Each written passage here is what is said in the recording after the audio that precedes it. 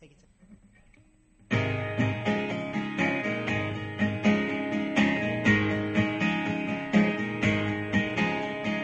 There was a man I used to know. Every day we'd share a laugh and talk of the Lord. But now the Lord has taken him back home, leaving me with only memories. I miss him so. Friend in the Lord is like no other friend, because he shares your love for God and builds your faith in him. Thank the Lord your God for those he's given you, the ones you call your friend in the Lord. He lifts you up in sorrow and gives it to you straight. He helps you face tomorrow and always gives you grace. Yes, his love for you is unconditional. Yes, his love for you is unconditional. We fellowshipped in the house of the Lord,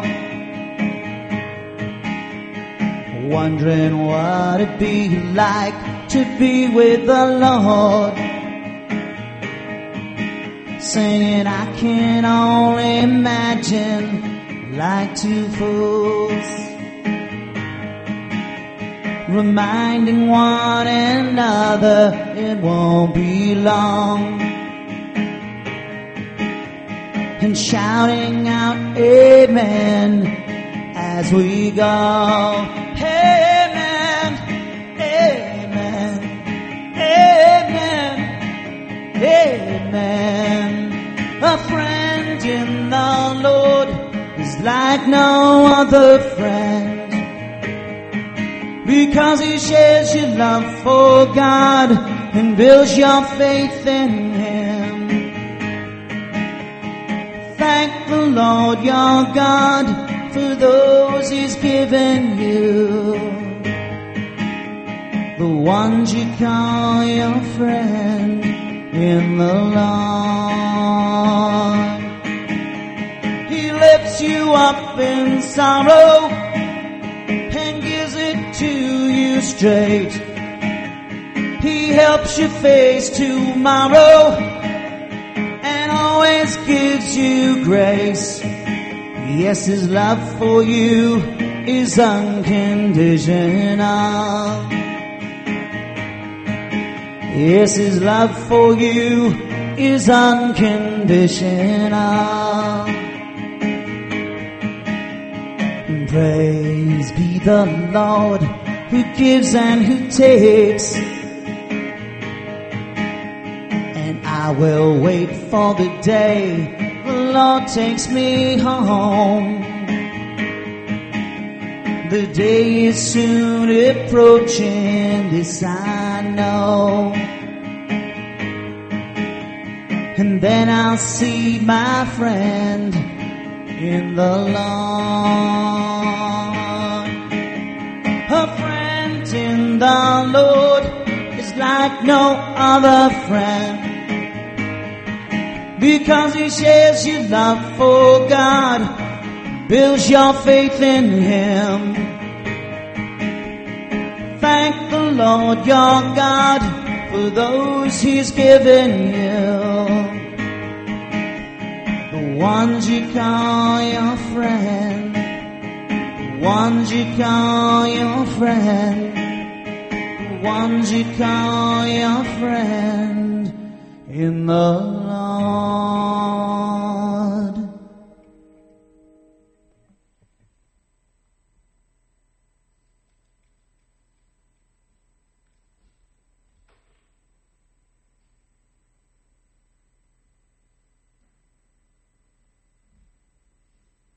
All right, good evening. If you could cut that back a little bit, Trent. Thanks. Good evening. Could you turn your Bibles to Romans chapter 15, verse 30, please? Romans chapter 15, verse 30.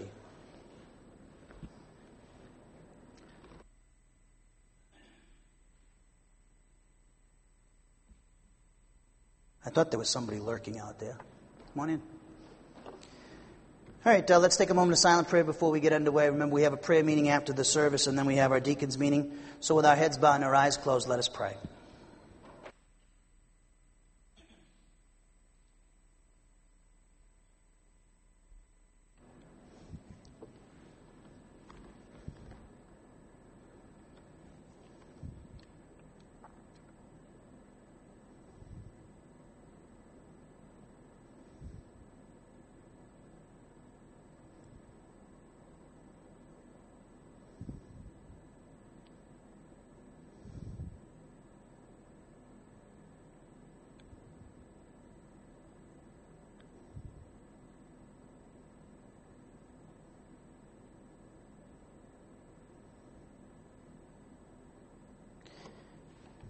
Heavenly Father, we thank you for this day, another day to learn about your plan for our lives, to become like your Son, Jesus Christ.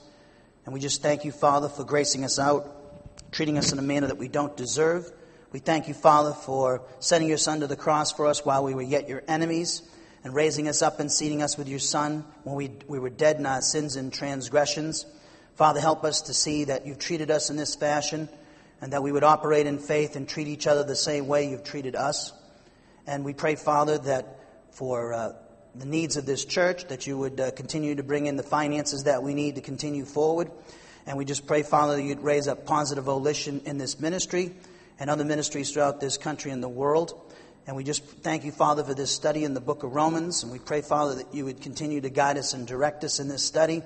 We pray, Father, that you would open the hearts of your people so that they could hear the Spirit speaking through the message. And we pray, Father, that those in the audience would have objectivity and humility and sensitivity to the Spirit's guidance and direction this evening. Help us all to concentrate through the power of the Spirit. And we also pray that you would give grace to the communicator. Help him to deliver your full counsel to your people with accuracy and clarity, reverence and respect and power, so that your people would be ministered to and you and your Son, Jesus Christ, would be lifted up and glorified. So, Father, we pray for these things in our Lord and Savior, Jesus Christ's name. Amen. Hey, Trent, that's got to go down a little bit further. That's echoing. You get a feedback there. Just a little bit more. All right, that's good. Just a touch. I know it's pain in the rear, but Titus will tell you. All right, that'll have to go. Good. All right, should we have Romans 15:30, please? Romans chapter 15, verse 30. All right, last evening we began a study of Romans 15:31. Remember, we're near the end of chapter 15.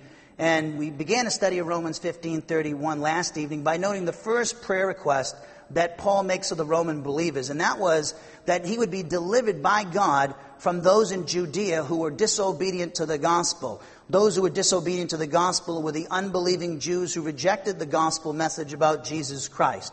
And we see that one of the aspects of prayer, one of the things that we should pray for is deliverance from our enemies. Now we know that in the spiritual realm, in our position in Christ, we're delivered from the sin nature, Satan and his cosmic system. However, we can't experience that in time if we're not operating in what the Bible says about our deliverance, that we're crucified, died, buried, raised, and seated with Christ. The Spirit has taught us that in the book of Romans. So if we want to experience that deliverance now in time, we have to take on faith what the Bible says about us.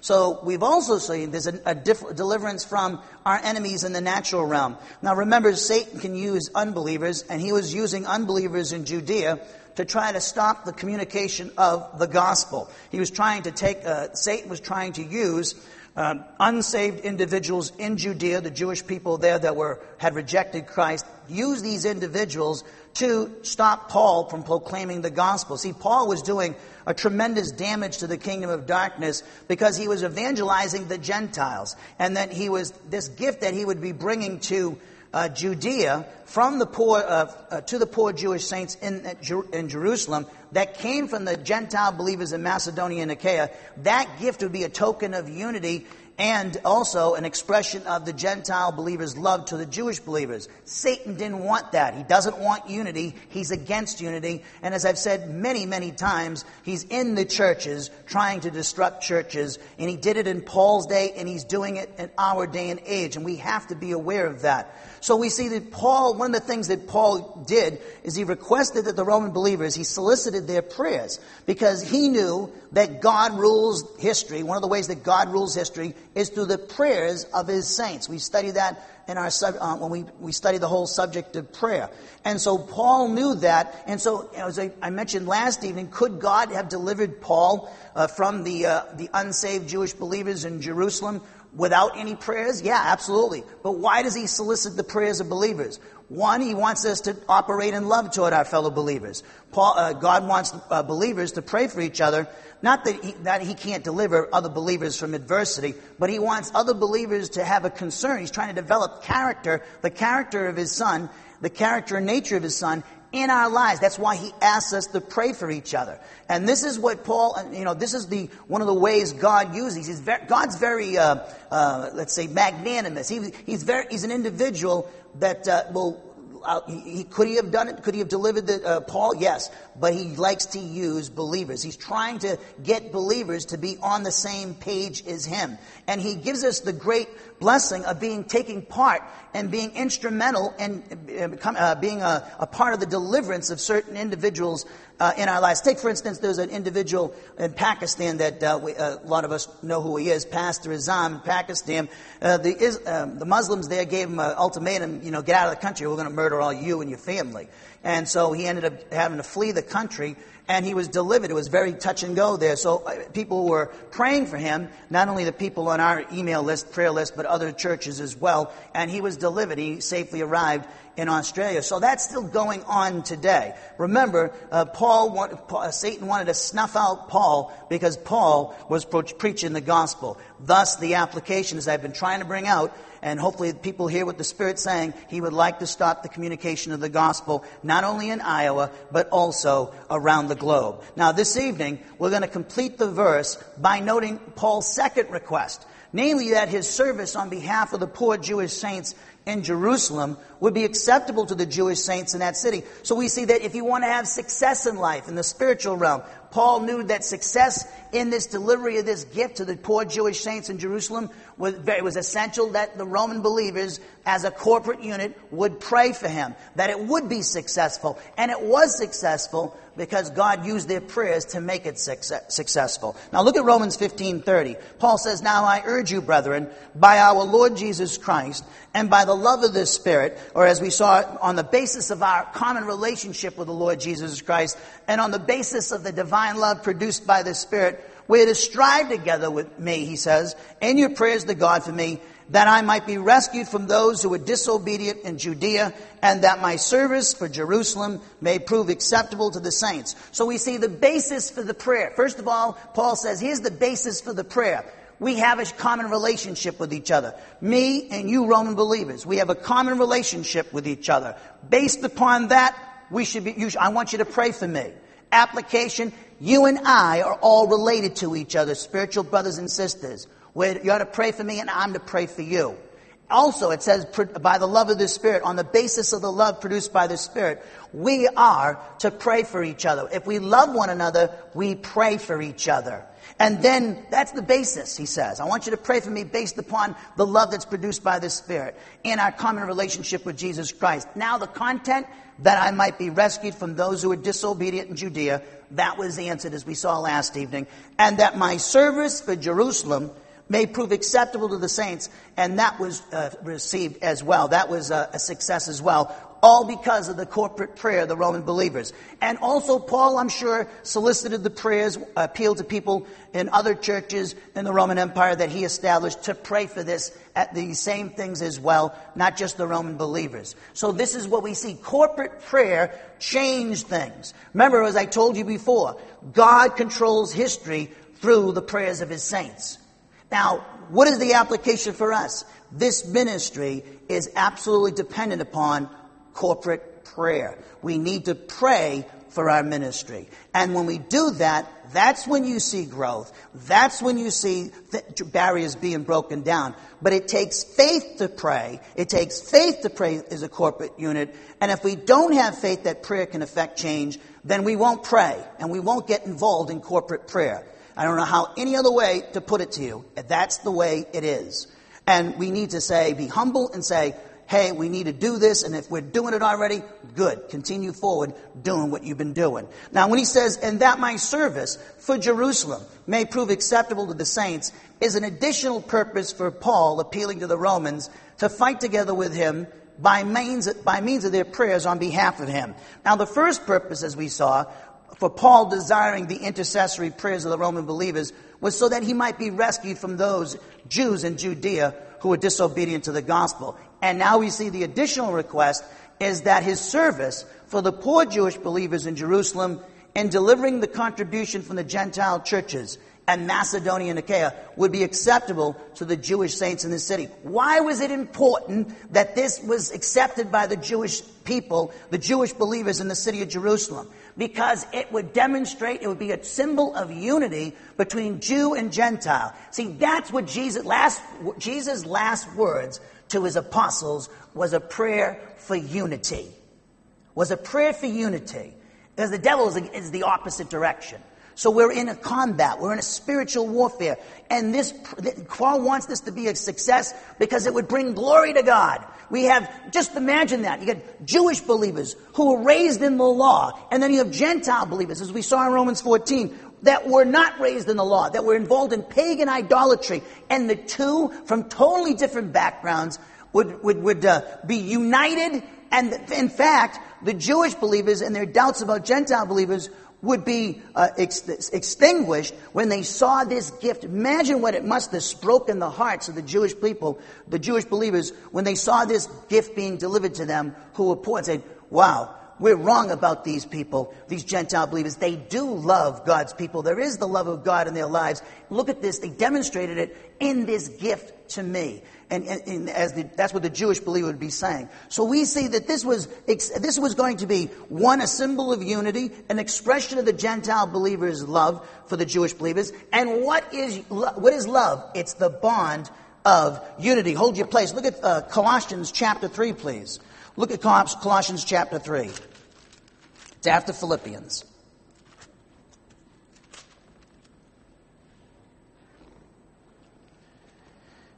Look at Colossians chapter 3. Look at verse 1.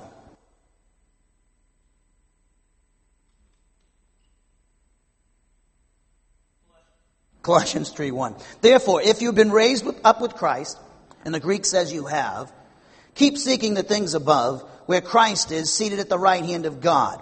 Set your mind, that means concentrate, on the things above, not on the things that are on the earth. Does that mean forget about your responsibilities? No. But we can put our situations, our circumstances ahead of our relationship with God. We can lose sight of the fact that Jesus Christ is in control. He's seated at the right hand of the Father. And we can lose sight of the fact that we're seated at the right hand of the Father and that we're the apple of the Lord's eye. And we can get our eyes on our adversities rather than on the Lord. And that's the kiss of death for us. So he says, set your mind, means concentrate on the things above, your relationship with God, not on the things that are on the earth. For you have died and your life is hidden with Christ in God. When Christ, who is our life, is revealed, then you also will be revealed with him in glory. Therefore, consider the members of your earthly body as dead to immorality, impurity, passion, evil desire, and greed, which amounts to idolatry. For it is because of these things that the wrath of God will come upon the sons of disobedience, the unbelievers. And in them you also once walked. You used to be an unbeliever too, he's saying, when you were living in them. But now you also put them all aside. Look what he says we're to put aside. That means the fact that he has to tell us this means that we can do this because we have a sin nature. Put aside all anger, wrath, malice, slander, abusive speech from your mouth.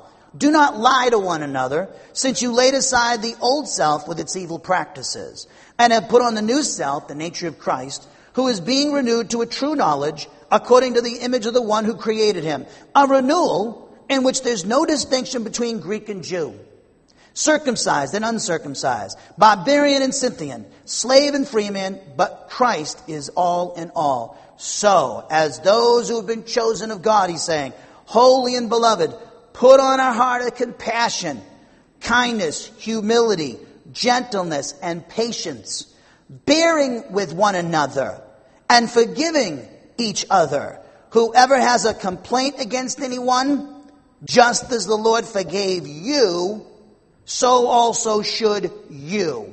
Now look what he says. Beyond all these things, put on love. Why? It's the perfect bond of unity. That is what Paul understood, of course, by the Spirit. And that gift was an expression of the Gentile believers' love for the Jewish believers, and that would unite the two. And why is that important? Unity brings glory to the Lord Jesus Christ. And now there is sometimes, Paul talks about this to the Corinthians, that it's essential that it takes place, that there would be divisions take place among the Corinthians, because it demonstrates who's approved by God and who is not when such things take place. He taught the Corinthians that, and there were a lot of divisions in Corinth. But Paul here in Romans, in context, he wants to have that unity because he knows that is what God desires among believers, Jew and Gentile, and that's what this gift was so important. That's why he was praying, asking the Roman believers asking them to pray for the success that this gift from the Gentiles would be accepted by the Jewish believers in the city of Jerusalem. Look at John's Gospel, chapter 17. Another passage which talks about unity. John 17:1. This is the last words that Jesus had to the church. John 17:1.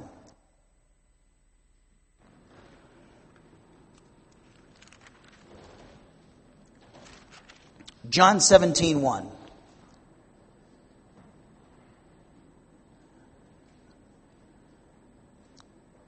This is the night he was betrayed by Judas. Has already betrayed him, and now this is getting later in the evening, and now he's going to talk to them. He's going to actually talk to the Father and let everybody hear in the room what his prayer was to the Father. We studied this prayer. It's in the book on prayer. Look at John 17:1. Jesus spoke these things, and lifting up his eyes to heaven, he said, Father, the hour has come. Glorify your Son, that the Son may glorify you. Even as you gave him authority over all flesh, that to all whom you have given him, he may give eternal life. And this is eternal life, that they may know you, the only true God, and Jesus Christ, whom you've sent. I glorified you on the earth, having accomplished the work which you have given me to do. Now, Father, glorify me together with yourself, with the glory which I had with you before the world was. I have manifested your name to the men whom you gave me out of the world. They were yours, and you gave them to me, and they have kept your word. Now, they have come to know that everything you have given me is from you. For the words which you gave me, I have given to them. And they received them and truly understood that I came forth from you, and they believed that you sent me.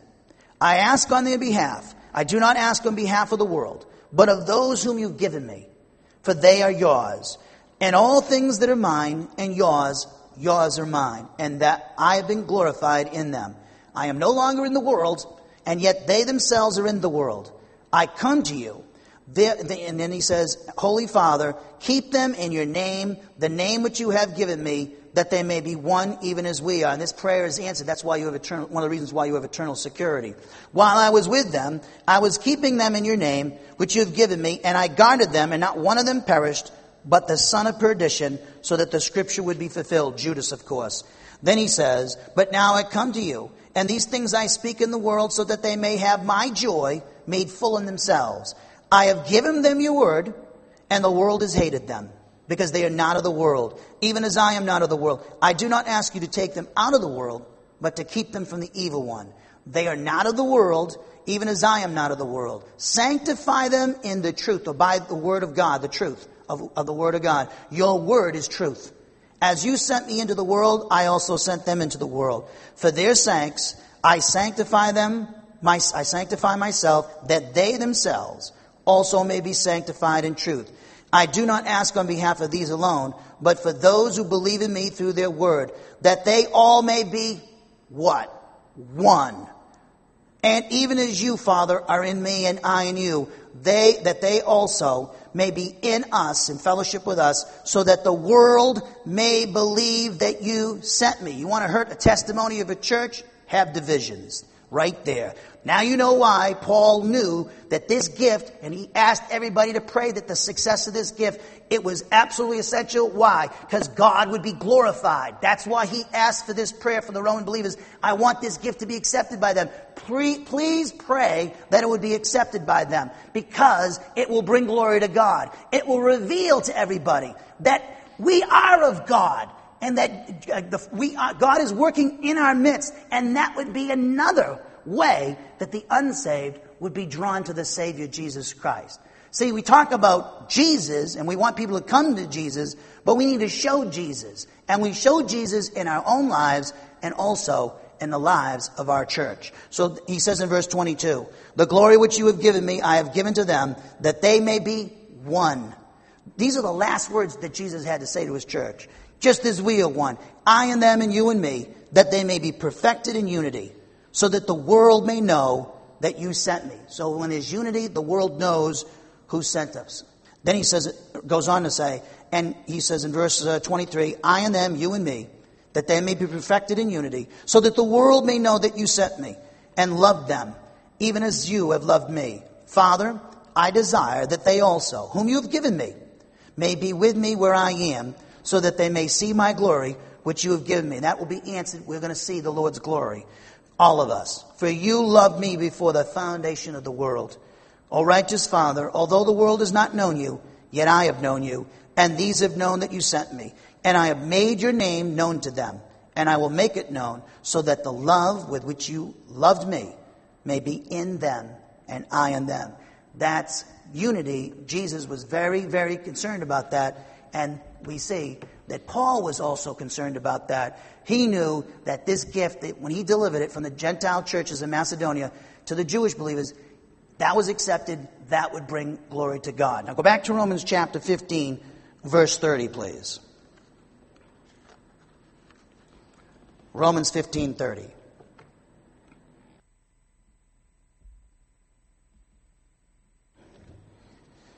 Hopefully you held your place. Romans 15:30. Now I urge you, brethren, by our Lord Jesus Christ and by the love of the Spirit, to strive together, fight together with me, in your prayers to God for me. Why? That I might be rescued from those who are disobedient in Judea, and that my service for Jerusalem may prove acceptable to the saints. Now, when he says my service, in the original we have the noun theokonia, and that is translated correctly service. And then we have the personal pronoun ego, translated correctly mine. Now this noun theokonia refers to Paul's service on behalf of the poor Jewish Christians in Jerusalem and delivering the contribution from the Gentile churches in Macedonia and Achaia. See, Paul, though he was the great apostle, and though he was an individual that had the ultimate authority in the church, he used that authority to serve. He used it to serve others. He didn't use it to boss people around. He used it to serve. That's the mark of a person who understands Christian service. And Paul was all about serving his brothers and sisters in Christ. That's how he demonstrated his leadership. That's how he has always demonstrated his leadership, because he understood what Jesus taught with the foot washing ceremony in John 13. And also he taught his disciples in Matthew 20, verses 20 through 28, that if you want to be great in the kingdom of God, boys, he was talking to the apostles who were fighting each other. He said, if you want to be great, you're going to have to serve one another, just as I have served you. And that took them back, because that's not how they looked at things. They looked at things from a worldly perspective and not from a spiritual perspective. See, this is what was the problem in eternity past with the devil and his rebellion. He thought that he wanted to be served. He wanted to be like God, and he wanted to be served. And so when Jesus Christ came into the world, he rebuked the devil and saying, that's not how God is. I, God, serve. I serve you. So Satan didn't understand that the position of authority he had in eternity past was so that he could serve his fellow angels and serve the Lord. And he misunderstood that. So this word theokonia, remember, just like it is today in our day and age, Slavery, servanthood is looked down upon. It's always me, mine, the big shot, and people looking. I get to call the shots, and I'm the big guy, and I'm the. Look at corporate America with the greed and the power struggles and politics, and politics is about service. But we don't see that in our country. It's becoming less and less the case. They don't understand the concept of servanthood. Of course they don't. They're of the devil's world unless they're a Christian who understands the Word of God and is in fellowship with God. But we're all about serving each other. And the pastor, he serves. He serves by giving the Word of God, feeding the flock of God, shepherding the flock of God, preaching the Word of God, rebuking when necessary, encouraging, instructing in righteousness. That's how he has to give his life to serve. That's what Paul did. That's what all the apostles did after they received the Spirit and they got on the right page. And so Paul understood that. And he's calling this delivery of this gift from the Macedonian churches to the Jewish believers in Jerusalem who were poor as service. It's my service to them. And it wasn't beneath him. He didn't say, oh, somebody else take that, and I'll delegate it. No, Paul took it upon himself because he understood the magnitude of this gift. I'm sure he could have delegated it, but he didn't because he understood that it was very critical because Jerusalem was where the mother church was. And that's where he was trying to make an impact with the Gentile believers and the Jewish believers. He wanted to have that unity. So he knew it was critical that he himself personally delivered this gift so that the Jewish church would actually become more acceptable to Paul. I'm going to show you in a quote. Not everybody in the Jewish church in Jerusalem trusted Paul. You got to remember where the guy used to do. He used to persecute Christians. And then he goes out and gives the gospel to the Gentiles. Jewish believers even mistrusted the apostle Paul. Now imagine what that must have been like for this guy who loved his country, who loved these people, and yet people didn't trust him. So that was something that Paul had to deal with in his life. Now, when he says for Jerusalem, that indicates in Romans 15:31, when he says that in the passage, he says, and that I might be rescued from those who are disobedient in Judea, and that my service for Jerusalem may be acceptable to the saints. For Jerusalem is actually talking about the believers there. It indicates that Paul is requesting that the Roman believers pray that his ministry on behalf of the poor Jewish Christians in Jerusalem would be acceptable to the Jewish saints in that city. And then we have the phrase, may prove acceptable. It's a couple of words. We have the verb yinoma, which is translated may prove. And then with it we have the word ephprostektos, which is translated acceptable. Now this verb, yinoma, means to possess certain characteristics with the implication of their having been acquired. Now in our passage, the word is used with Paul's service in delivering to the poor Jewish Christians in Jerusalem the offering from the Gentile churches in Macedonia and Achaia as its subject. It thus speaks of this service on behalf of the poor Jewish Christians in Jerusalem as possessing the characteristic of being acceptable to the Jewish believers in Jerusalem. I can't imagine them ever wanting to reject this gift. It would have melted their hearts, I'm sure. And must have melted their hearts. So he wanted this to be acceptable. I'm going to show you in Acts that it was accepted. Now the middle voice of this verb is a permissive middle. It indicates that Paul's service in delivering the Gentile offering to the poor Jewish believers in Jerusalem as the subject is receiving the action of being accepted by the Jewish saints in that city. Meaning the middle voice says they accepted it for their benefit. It was beneficial to them because it provided for them their needs. Remember, they were destitute. Many of the Jewish believers in that city were destitute because of persecution. As I've said many times, when you got kicked out of the synagogue, you lost your business contacts. Unless you had some other contacts outside the region, you were cooked. And you lost your job, you lost your businesses, if you had that. There's your income is gone, and next thing you know, you're out on the street. However, Christian love, the Spirit working through God's people, provided for the needs of these poor Jewish believers in the city of Jerusalem. The word acceptable, ephprostektos, means acceptable, and it's used, of course, here of Paul's service on behalf of the poor Jewish Christians in Jerusalem. Hold your place. Go to the book of Acts. Go to Acts chapter 21, verse 1, please. We were there last evening. We'll go there again. Acts 21:1.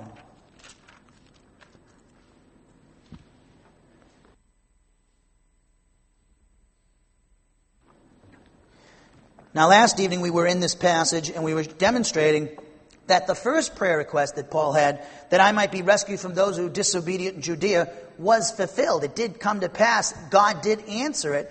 And as we saw at the end of Acts chapter 20, and Acts chapter 22 and 21. Now here we're going to go to this passage again in Acts, because we want to show that this service, this gift that Paul delivered to the poor saints in Jerusalem, was accepted, and actually they gladly received Paul and everything he came with. Now look at Acts 21:1.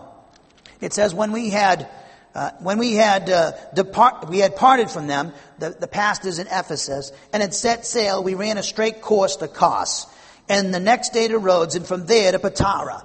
And having found a ship crossing over to Phoenicia, we went aboard and set sail. And when we came in sight of Cyprus, leaving it on the left, we kept sailing to Syria, which is north of Israel, of course, and landed at Tyre. For there the ship was to unload its cargo. Tyre was a big economic area. It was a bustling metropolis, kind of like New York City. It was the New York City of the ancient world. Big business economic center. Look at verse 4. And after looking up the disciples, we stayed there 7 days, and they kept telling Paul through the Spirit not to set foot in Jerusalem. Based upon what the Spirit was saying to them, that he would be incarcerated, they told him not to go. Then he goes on to say in verse 5, when our days there were ended, we left and started on our journey, while they all, with wives and children, escorted us until we're out of the city.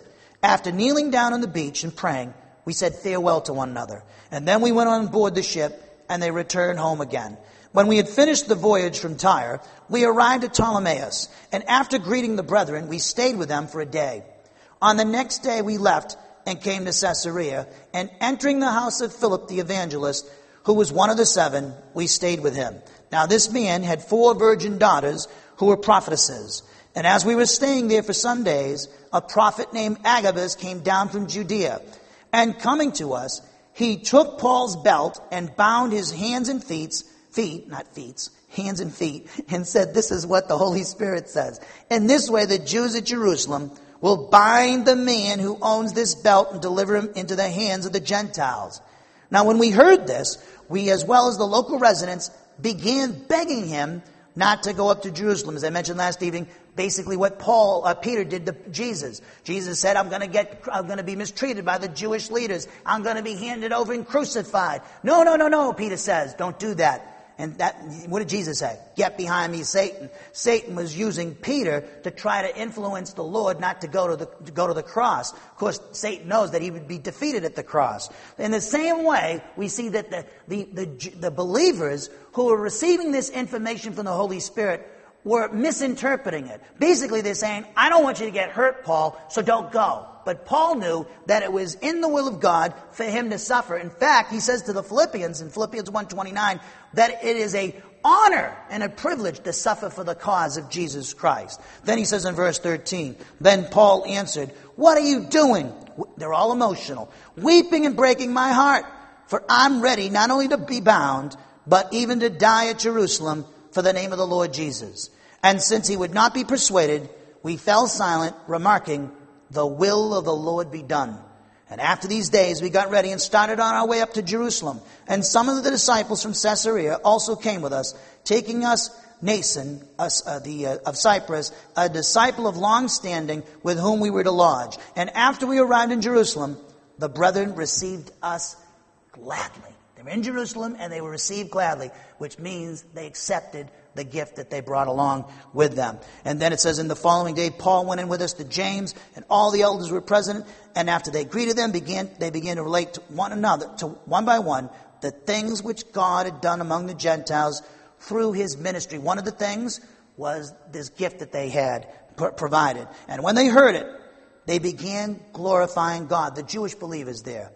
And they said to him, you see, brother, how many thousands? And then he goes on to say, as we saw last evening, about evangelizing the Jewish believers. We won't go into that. I just wanted to show you up to this point that the gift, they were received, and the gift was received, they were received with open arms. Thus, the prayer of the Roman believers was answered by God. Now go back to Romans 15:31, and we'll end this. Look at Romans 15:31.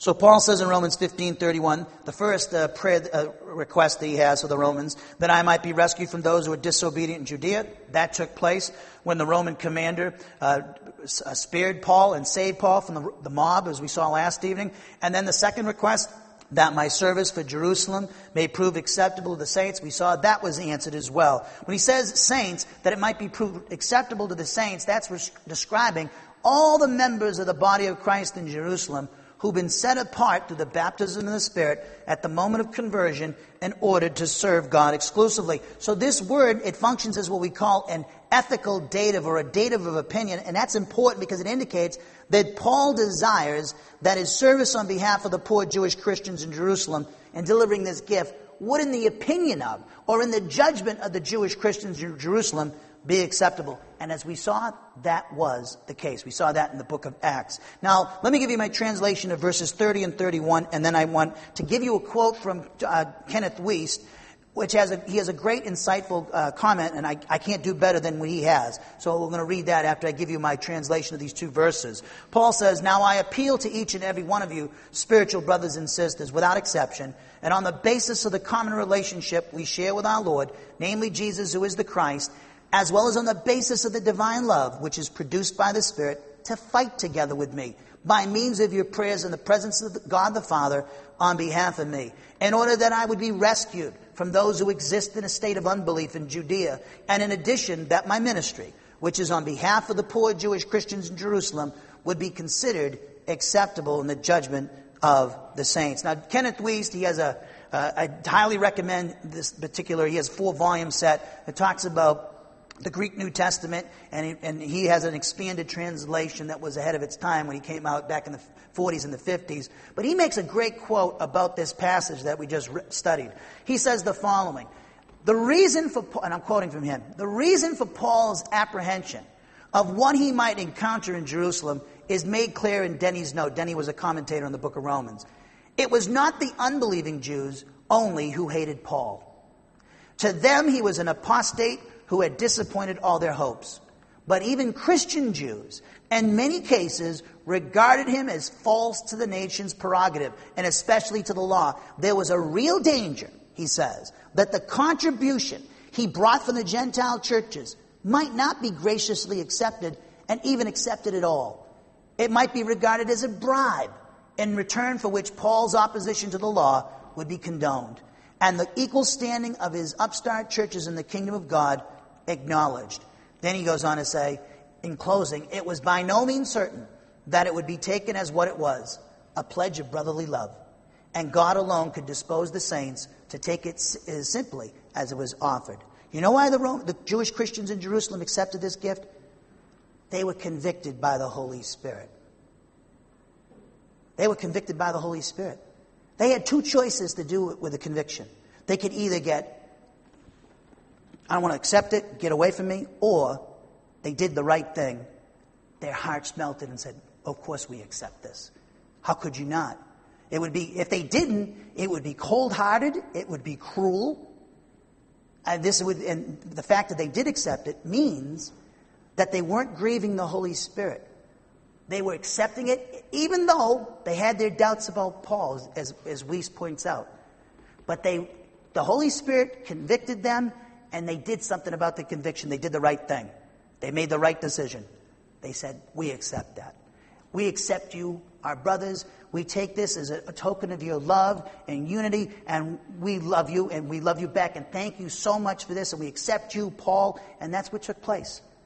And of course, it turned out that the unbelieving Jews in that city attempted to kill him, but he was delivered because of the prayers of the saints. Well, we run out of time. We're going to have our prayer meeting after I close in prayer. We'll take a couple of minutes, and then we'll have our prayer meeting, and then we'll have our deacons meeting. So let's close in prayer. Heavenly Father, we just thank you for this time to study your word. We pray that the Holy Spirit would challenge us with the things that we've heard, instruct us, guide us, and encourage us, Father. We thank you so much for your word and the Spirit, and we pray that the Spirit would do a mighty work in speaking to your people, and we pray that the hearts of your people would be wide open and ready for the seed of the word to be planted, and we pray that it would be watered as well. And so, Father, we pray that for the upcoming meeting, the deacons meeting, and also we pray for the prayer meeting of course, which is very important, that will be taking place in the next few moments. In our Lord and Savior Jesus Christ's name we pray. Amen. So let's take a couple of minute break and then we'll have our prayer.